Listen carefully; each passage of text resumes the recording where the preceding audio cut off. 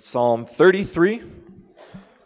So if you will, would you please stand as we show reverence to God's word?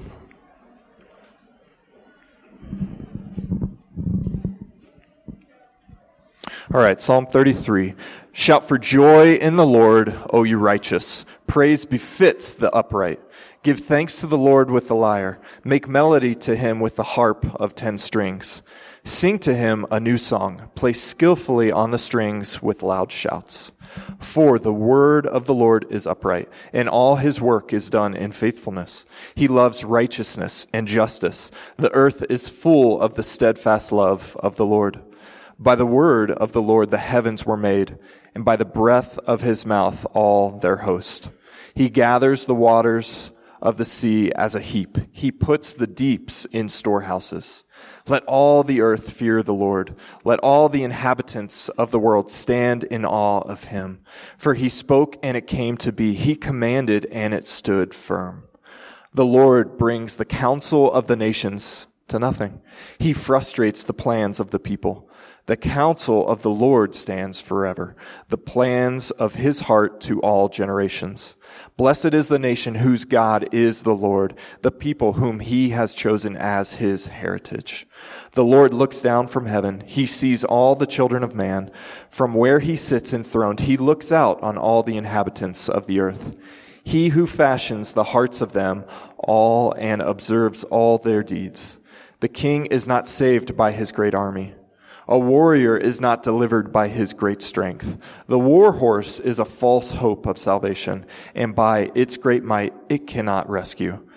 Behold, the eye of the Lord is on those who fear him, on those who hope in his steadfast love, that he may deliver their soul from death and keep them alive in famine. Our soul waits for the Lord. He is our help and our shield, for our heart is glad in him, because we trust in his holy name. Let your steadfast love, O Lord, be upon us, even as we hope in you. This is God's word. Let's pray together. God, you are our help and our shield. You are worthy and deserving of all of our praise. So I ask that this morning, as we look into this psalm, you would stir our affections towards you. Let us see you as beautiful, as lovely, as gracious, as kind towards us, and let us respond in worship to you. Lead us into a confident and steady hope in you and you alone.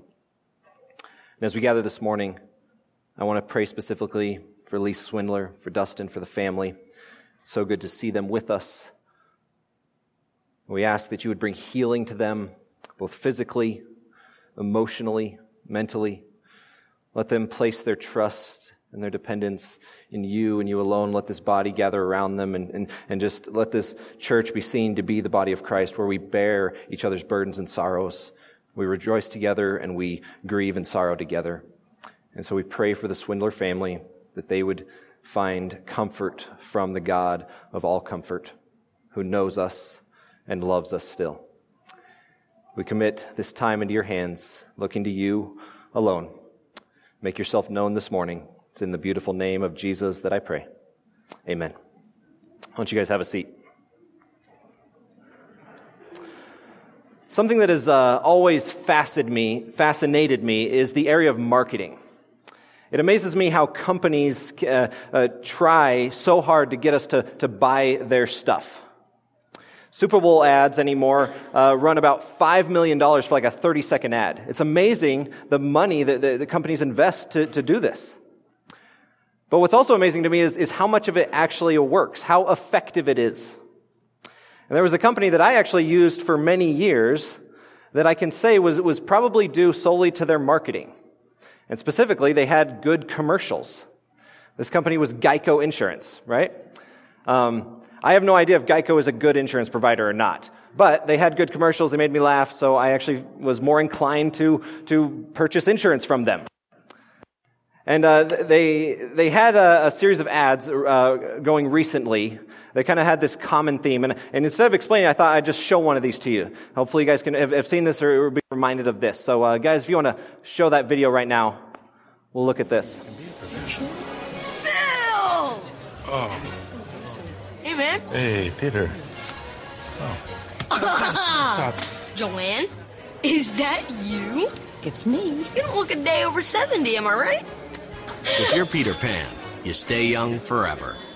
It's what you do. If you want to save 15% or more on car insurance, you switch to Geico. It's what you do.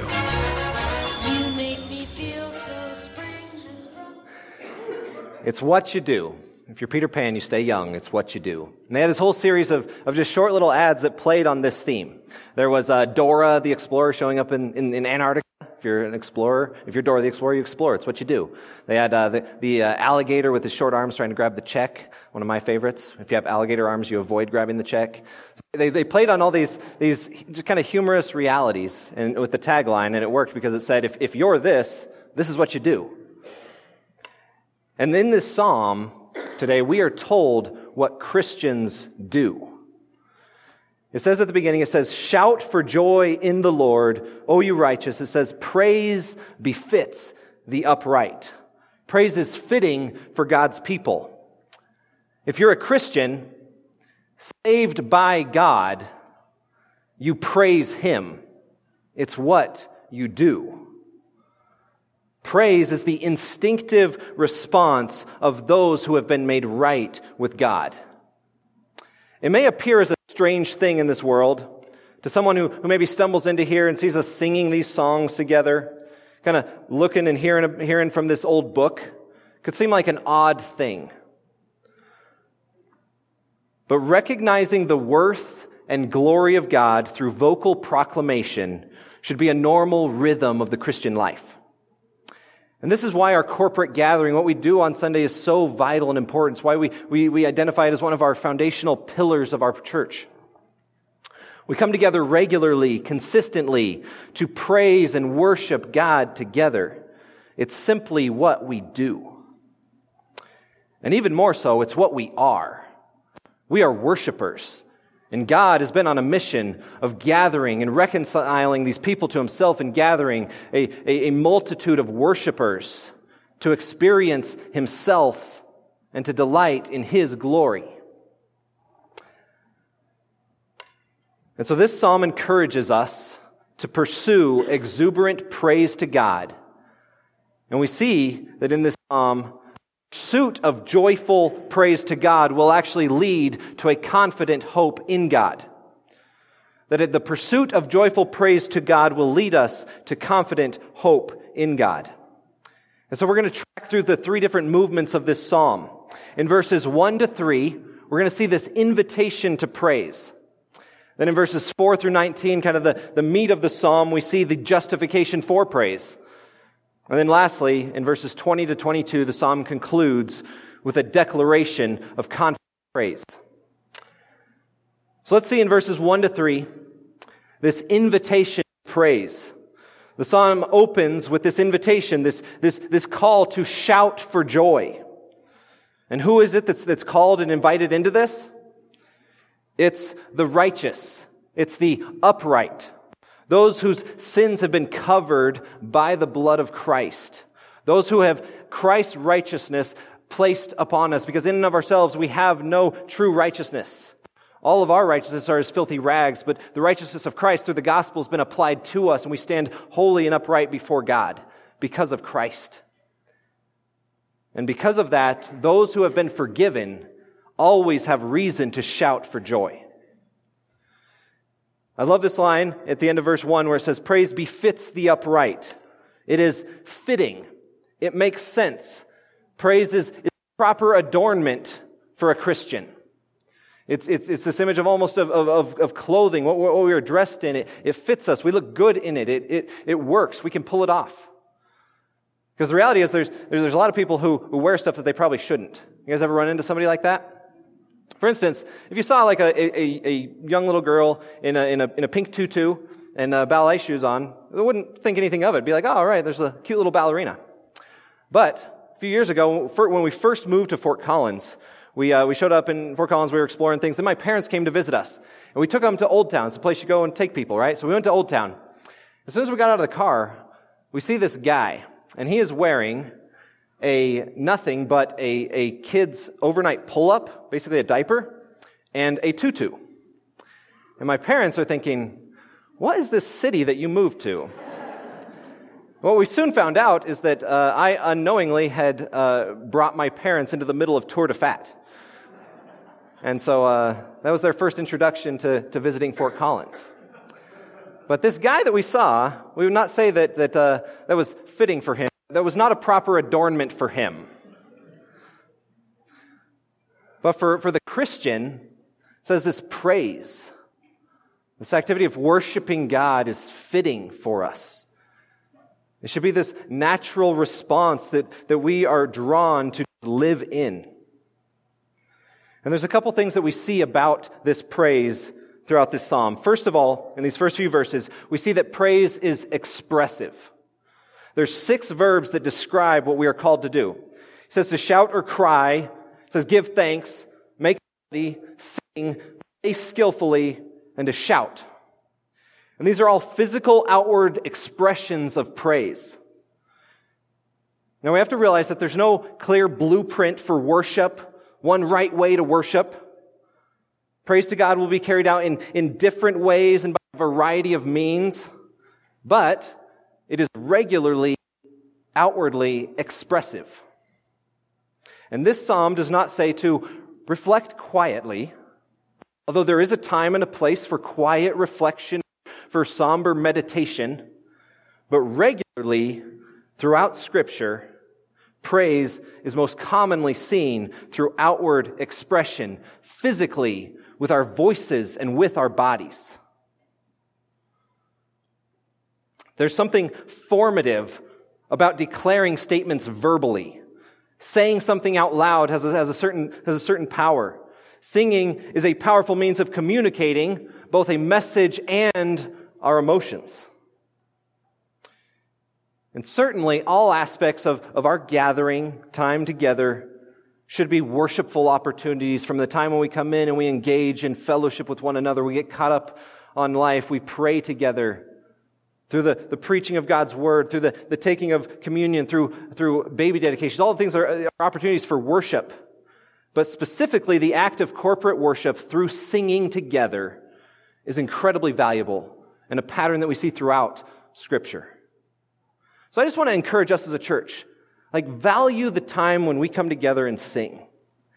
Try to be here on time. We say that our service starts at 10. It actually does start at 10.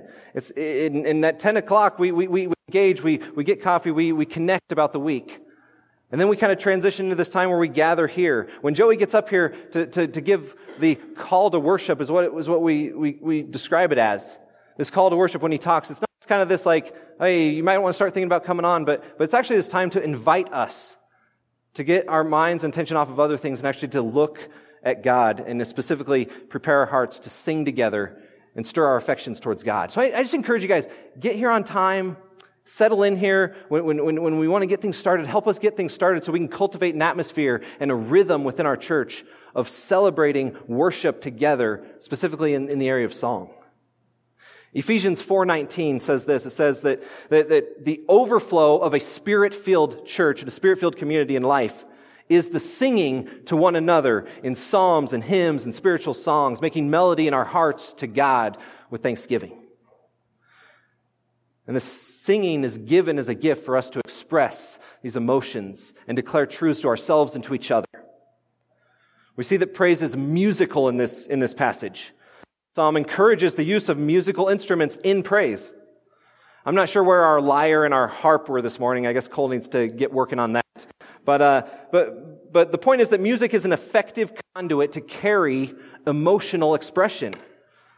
Most everyone here probably has their favorite style of music, that they love music. Every culture throughout history has had musical elements to it. It's a gift from God for us to use. And just as there are many different styles of music, the expression of worship through music will take on a variety of forms depending on the cultural setting and even the musical preferences of the people. But music is given as a means by which we can glorify God. So the psalm says, give thanks with the lyre, make melody with the harp. It says to sing a new song. I'm not sure specifically what he means by that, but it could be that as we grow in our understanding of God, we're singing new truths about God. There's always this newness that comes into our worship and our praise. Praise through music is a primary means by which we can pour out our affections. The psalm says to play skillfully on the strings. Well-ordered and well-performed music can help fuel our worship. That's why I'm so thankful to Cole and the others who volunteer and dedicate their time to lead us in musical worship every week. Be thankful for all who volunteer to lead us in that, to use their skills and their talents to help us have our hearts directed towards seeing God. But maybe you come here and singing with other people isn't really your thing. It's kind of awkward. For some of you, maybe vocal singing, public emotional expression is kind of difficult. Maybe singing corporately is awkward. Maybe if you're like me, you have very little confidence in your own vocal abilities. So you're not really on pitch very often, kind of worried about who's going to hear you. Maybe that's you. Can you rest? I mean, that's me. I struggle with is anybody going to hear me? Sometimes you'll see me, and maybe I'll look like I'm singing loud, but I might be just mouthing it a little bit there too. But just to be honest. But maybe it's difficult. Some of us struggle with that. It's just hard to get into that. It's weird. But let me ask us this. Do you let your affections and awe of God guide your worship? Or do the social dynamics of worship unnecessarily restrain your expressions of praise? Let me ask it this way. Is your expression of praise to God at least comparable to the other expressions of joy for other passions in your life? Is it at least comparable? If not, you might need to at least consider why that is. For me, I'm not an overly passionate and expressive guy. I can be fairly reserved. But I have found that there's certain times and situations in which I get pretty expressive. I get pretty passionate. For instance, maybe watching the Broncos play a game, I get excited, I get frustrated. All these emotions come out. They're displayed in that. And I've at least had to consider why it is that I can be expressive and outward in some of those situations, and yet sometimes in worship can be fairly reserved. And I at least need to ask that question, why that is. But if the truths that we are singing about are truly stirring our heart and our affections towards God, should that not be expressed in some kind of outward physical response? Just like so many other aspects of our lives. And there are numerous appropriate expressions of praise. I'm not going to stand here and tell you, you should do this, or you should raise your hands this way, or you should do that. Like each of us has to wrestle with that, but at the same time, we see throughout Scripture that praise is expressive, and if we are captivated by this God, if we are moved by this God emotionally, inwardly, that should in some way come out in our physical expressions of praise and worship. And we as a church can embrace those things in the different ways that they look throughout our body. But when it comes to praising God, to worshiping God, I think it's also true that there's many times where we find it difficult to worship because we just don't really feel like it. Don't really feel close to God. Don't really feel just in awe of God when we come in here. It's been a tough week, a difficult season. You come in here and it's just kind of dry. Like I don't know if I really want to sing today. And we can come in with that attitude. And I think this psalm encourages us to enter into the hard work of worship. In many ways, worship is a discipline for us. It's something we have to strive to engage in even when we don't feel like it. And there's many things in life that are good for us to pursue even when we don't necessarily feel like it. My wife, Jessica, over the past number of years has really gotten into running. She loves running. I have no idea why. The only running I like to do is like running out to get tacos or something. But she loves running. And she started off, just doing a little bit and kind of built up more and more and over the years to the point now where she is disappointed if she misses a run, if she doesn't get out to run. She loves it. Anymore, her alarm goes off, she just pops right out of bed, gets out there, starts running. Even in like the cold of winter, she comes back and her eyelashes are frozen. I'm like, what are you doing? But she loves it. But it hasn't always been like that. And early on, there's a lot of days, and even still, there's those days where she wakes up and it's a little easier to maybe just stay in bed and sleep. But every time she gets up and she runs, when she comes back, I've never once heard her come back and say, man, I'm so disappointed that I went for a run today. I felt so bad. No, every time she comes back, she's like, I'm so thankful I did it. I went for that run. I feel good. She gets that runner's high, and she just loves it. It fuels her. And there's many things in life that are like that, and I think worship is one of them. Where sometimes worship is born out of kind of a season of just joy and awe of seeing God do things, and we're just drawn to worship Him. And then other times, it's actually through pursuing worship in difficult seasons that we can be drawn to find a renewed rejoicing. We can choose to declare God's goodness, and in the declaring of God's goodness over time together, God actually uses that to stir our hearts and direct our hearts back to Him. And then that redirecting of our hearts then turns back on itself and actually then fuels worship out of a place of joy and rejoicing. And worship can be a difficult discipline at times. But that's why the Psalms are so beautiful, is because they call to us in those places. Some Psalms, like Psalm 34, just starts from a place of just of awe of God, of just wanting to celebrate God's goodness. But then you go to a Psalm like, say, 73, where you see the psalmist just struggling in life and difficulty and doubt. And then it says that he goes into the house of God and he considers and he thinks and dwells on God and who He is, and his heart has changed, has shifted and transformed. And the psalm ends with like this declaration of praise. So even in the Psalms, we see that struggle, and we find ourselves in those different places. But worship is a means where sometimes we have to worship through difficulty. We have to worship through spiritual dryness. Sometimes it's responsive, and at other times, the act of praise can actually direct our hearts towards God. So this psalm invites us all into a regular rhythm of praise. And remember, this isn't just corporate gatherings, but this is also in our private lives as well. We would do well to fill our lives and our homes with good music that will direct our hearts and our minds towards our God. So our praise should be both natural and expressive. It's what we do. The psalm moves on in verses 4 through 19 to give this justification for praise. It gives the grounds for this praise that is being solicited. And what are the reasons for praising God that we have? But before we can dig into the details here, I just want to ask this question. It said, why does God demand praise from us? Why should we praise this being? Why should we worship Him? Furthermore, how should we think about someone who wants to be worshiped? Someone who is always desiring glory. How should we think about that type of person? Because some would see that in Scripture and say, man, God kind of seems like a megalomaniac. He's kind of stuck on himself. Isn't this God a bit narcissistic? Always just wanting us to praise Him and stroke Him in a certain way? How do we wrestle with that? But we need to consider what makes someone or something worthy to be worshipped. What kind of things merit or deserve recognition and adoration? Because when a person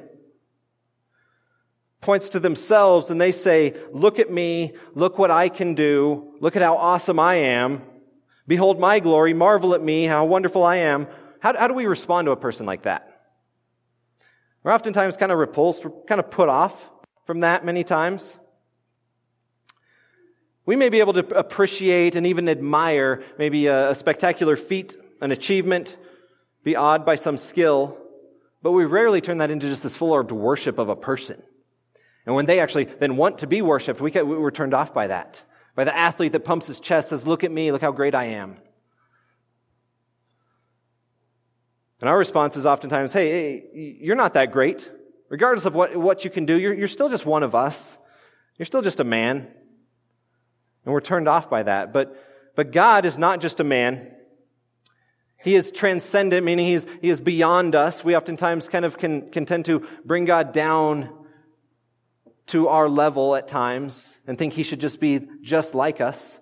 Yes, he took on humanity, understands us, but at the same time, God is still this transcendent, eternal being far beyond us. So we can't just attribute to him the same thoughts of self-centered pride that we would to a gloating, boastful athlete. But see, God's glory is not bestowed upon him by another. He is intrinsically glorious in himself, thus the only being who is fully deserving of worship. But it's one thing for God to be worthy or deserving of worship, and it's another thing for him to demand worship, right? But throughout Scripture, we see that it's a good and right thing for God to desire and even demand worship, praise, and glory. And what do we do with that? I believe that the call to praise is actually a loving act which God calls us to experience fullness of joy. See, we have to understand that God does not need our praise. God is not desiring our worship to fulfill some longing in himself. He's not using us to make himself feel better about himself, to establish his own identity. And that's usually what most people are doing when they seek praise and adoration from others. But with God, he's not like that. He doesn't need our praise. He's not trying to get something from us that he doesn't have. But I think it's actually a loving act of God for him to desire our praise. John Piper has helpfully asked this question. He said, "What if admiration is the highest pleasure, and God is the most admirable being?" And if the answer is yes, and I think it is, then God is inviting all of us to experience joy through admiring him and expressing that admiration through praise.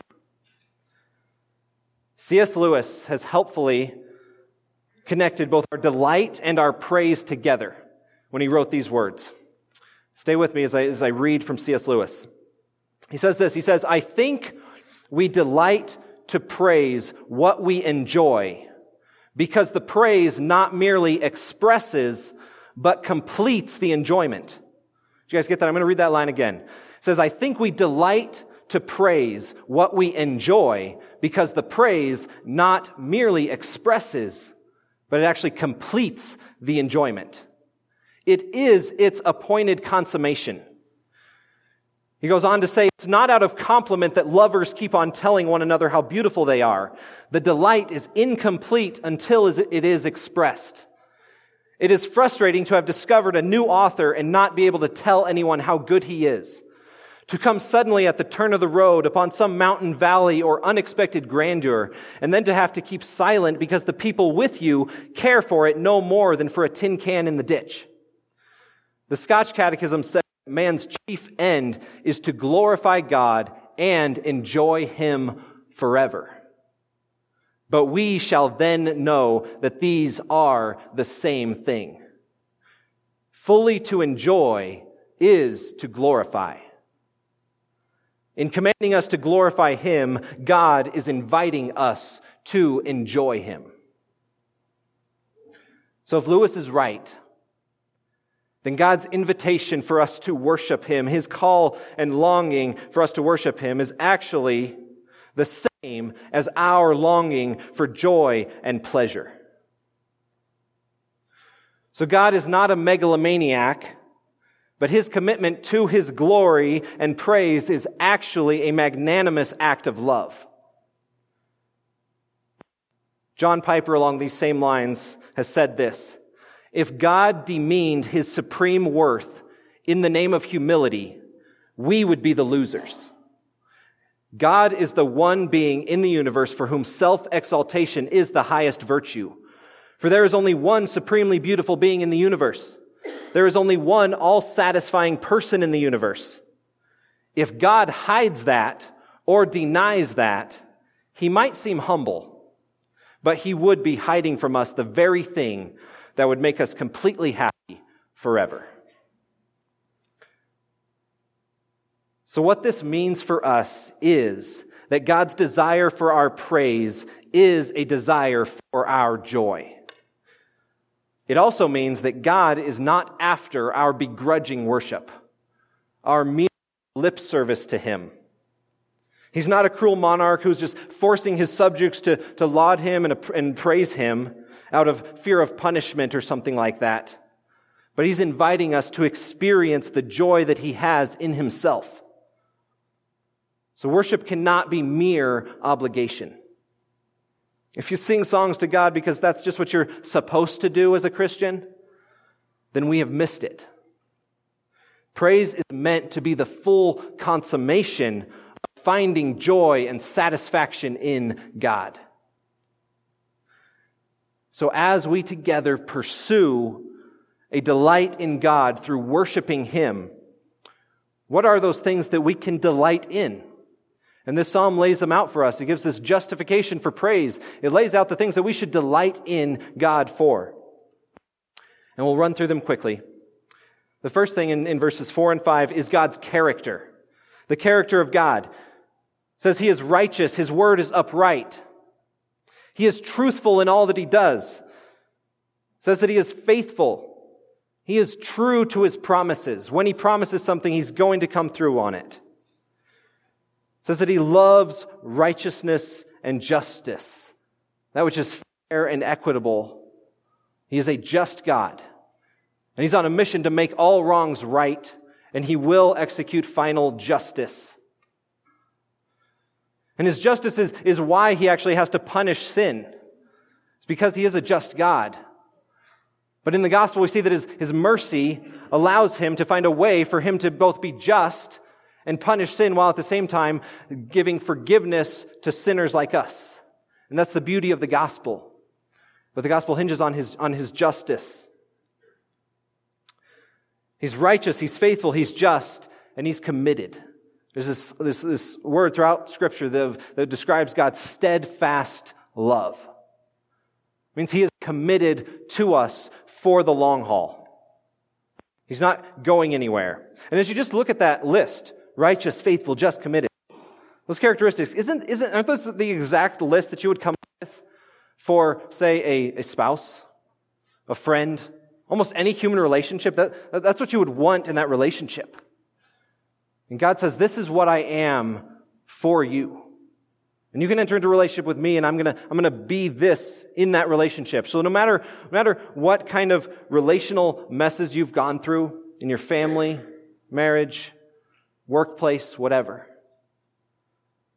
we can turn and praise God that He, amidst all the failing relationships that we can experience, is the one who enters into a perfect relationship with us. Not because we're perfect, but because He is. And He's committed to us and committed to righteousness and faithfulness. And when we are unfaithful, He steps in and forgives us and covers us with His faithfulness and His righteousness. And that is worth praising God for. He moves on in the psalm to describe His creative power in verses 6 to 9.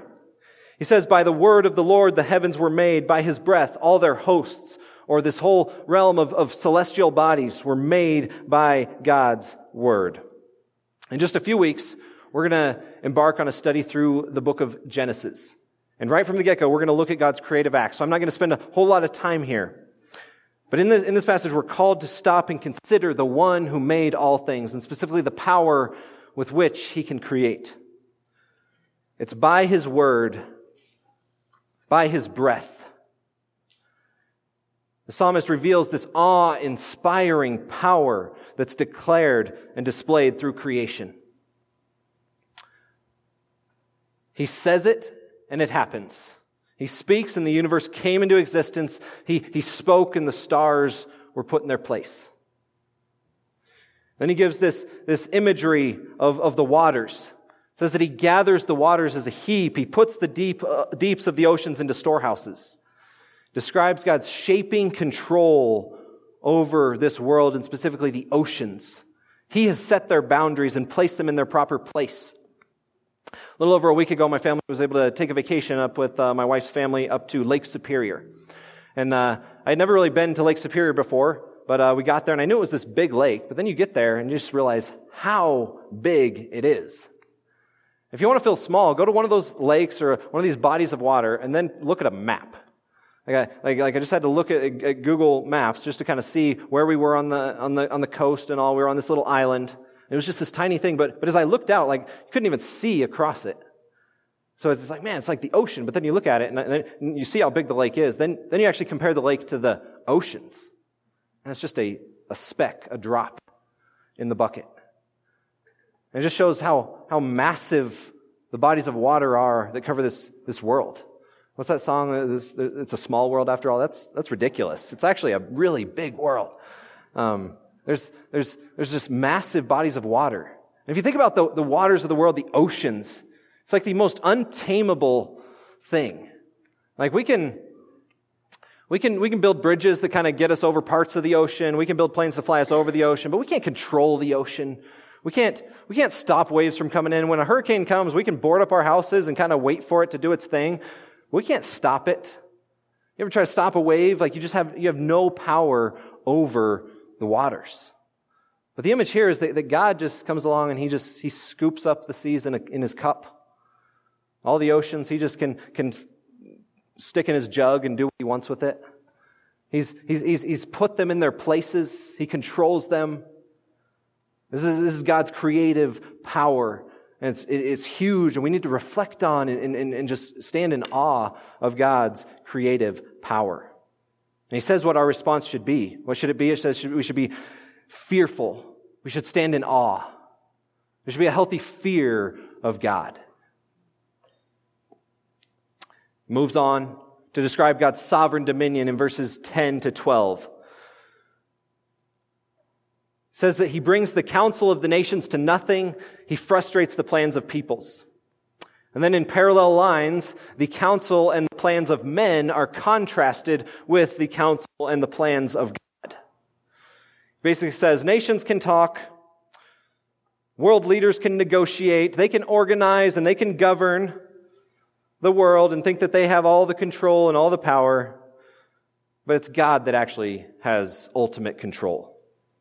And I don't know about you, but that verse just gives me hope and stability. When you think of Donald Trump meeting with guys like Vladimir Putin and Kim Jong-un, right? Like, no matter what's going on in those meetings and what they're talking about, regardless of that, of these men and these leaders in the world who seemingly just have all this power, God is the one who stands behind it all. And it's God whose counsel will actually stand. Says that he frustrates the plans of people. Do you trust God when he uninterrupts your plans? When you got your life figured out, and this is the job you're going to work forever, this career path, and there's a hiccup in that. When he gives you another kid that was unexpected, out of nowhere. How do you respond to that? When friendships are struggling, when things are happening, do you trust God in the way that he kind of takes us down a path that we wouldn't have planned, that we wouldn't have expected? I think we could all resonate with that. Probably none of us say our life is exactly the way that we planned it out. But do we trust God in the path and the plans that he has set for us? Then it says, blessed is the nation whose God is the Lord, the people he has chosen. I just want to say specifically this is directed towards and speaking of the nation of Israel, the chosen people of God in the Old Testament. And I think it's true that the presence and blessing of this nation may be seen and influenced by the presence of Christians throughout its history, through its founding, but this is not God's country. God did not set his affections on the USA, but he has set his affections on his people, on the church, on the true Israel, his remnant, his people. And it says, blessed are those whose God is the Lord. And the last characteristic we see in verses 13 to 19 is this broad vision of our God. This imagery that reveals God's broad viewpoint. From God's seat, he can see everything. He sees all people. He knows all their actions. He knows every motive of their hearts. He is the one who has fashioned and formed them. But don't we often think that we know better than God? We know how this situation should work out. We know how this person should respond. We know what should take place here. We have it figured out. But this is saying, recognize God has the best seat in the house. He sees everything. When you think of football teams, oftentimes when they coach, they'll have coaches that'll be there on the sideline, but many times they'll have coaches that are actually up in a booth, up high in the stadium. The reason they do that is so they can get a different perspective, so they can get a broader perspective on what's taking place. It'd be foolish for the coach on the sideline to be, struggling with how the defense is lined up and wanting to make all these moves without actually consulting with the guy who has a better view, who has a view on what's taking place in the game, can see what the defense is doing in a specific vantage point. And he's saying that God sits there and He sees everything. We only see this little tiny blip. We only see these few circumstances, but God sees it all. And He understands how this is going to lead to this in your life. He understands how this difficulty and this challenge is actually going to bring about good. And we can question it and think this can't be, but God, from His seat, from His perspective, sees it all. And He knows how to act in care towards us. The psalmist then uses 3 images to depict common objects of human dependence. What do we depend on? He gives this king who depends on his army, a warrior who might rely on his physical strength, and then says that a war horse is a strong advantage in battle. But all of these are described as false hope. So what are the things that we look to for rescue, that we try to depend on? What are our armies? Where's our strength? What are our war horses? For many, maybe it is actually the security of our nation, our military might. We are still the world's strongest and largest superpower. Maybe that allows you to sleep well at night, gives you comfort. For others, it may be your impeccable physical health. Maybe you're obsessed with finding the perfect diet, eating just the right things that will fix all ailments, that will bring you a long and healthy life. Maybe you work out religiously to stay in great shape, and you're just obsessed with how you look. Maybe your army is your investment portfolio.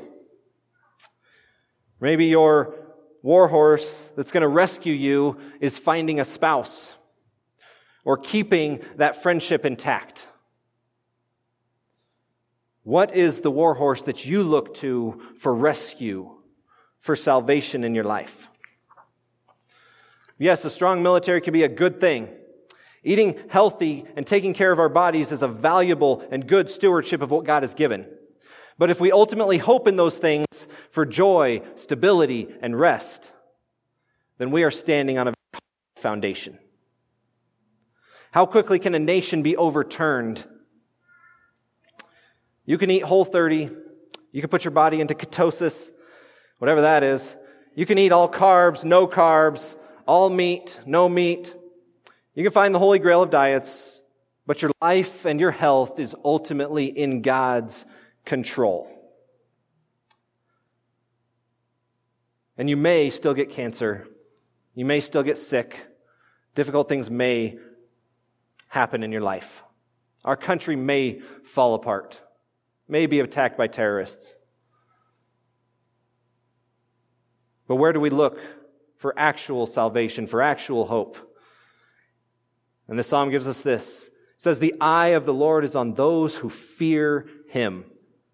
He will deliver their soul from death and keep them alive in famine. He is the one who has fashioned us and our lives. Our world is in His sovereign hands, and nothing escapes His sight. He sees all, He knows all, He understands it intimately, and He knows how to care for us. And He has provided the deliverance that our souls ultimately need. And He overcame death through the sacrifice of Christ so that these words will always ring true. So that we are not abandoned to death ultimately, but our soul will be saved because of what Christ has done for us, if we put our hope and our trust in what He has done. And I love how this psalm ends in verses 20 to 22. Ends with this declaration of confident praise. We see this renewed confidence as the psalm starts with just this call to praise. As we reflect on, as we see God, as we think about these aspects of God, as we worship Him for these things, it actually culminates in this result. It kind of lands us at this point of just a settled, steady confidence in God. And hopefully that end result actually then fuels us to greater pursuit of praise. We see that confidence is expressed in how we wait. As we worship God, we learn to wait because He is our help and He is our shield. And just note, it doesn't say that He is our help and He's our cruise ship. Because the reality is that sometimes you actually just need a shield. Like difficulty is going to come, it's going to come at you. You're going to need protection from it. That's the reality of a broken world. And God says He is our shield in those times. He's not just about being our cruise ship. And maybe that's you right now. Maybe you're just waiting for God to show up, to show Himself faithful in a difficult time. This psalm is calling for you to worship God through that difficulty, to praise Him through the storms of life. And in that reflection and trust in God's character, you can actually find patience and the ability to wait for Him. Confidence is seen in our attitude of gladness. We can have this positive outlook no matter what the circumstances are because we trust in the name of God.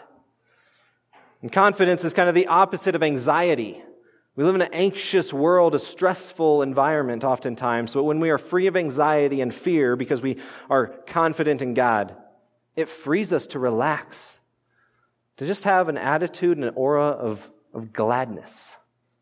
Christians should be those who can find gladness amidst the ups and downs and the challenges of life. Doesn't mean that sorrow is a true reality, but ultimately there can be gladness found when our trust is in the name of the Lord. And lastly, this confidence is rooted in God's faithful love, establishes our hope. We have confidence because God is committed to us. It doesn't depend on your commitment to God, but His commitment to you. And God's steadfast, faithful love was most definitively declared and displayed on the cross. And so if you question whether God is committed to you, look to the cross. When you begin to lose hope, we look to the cross.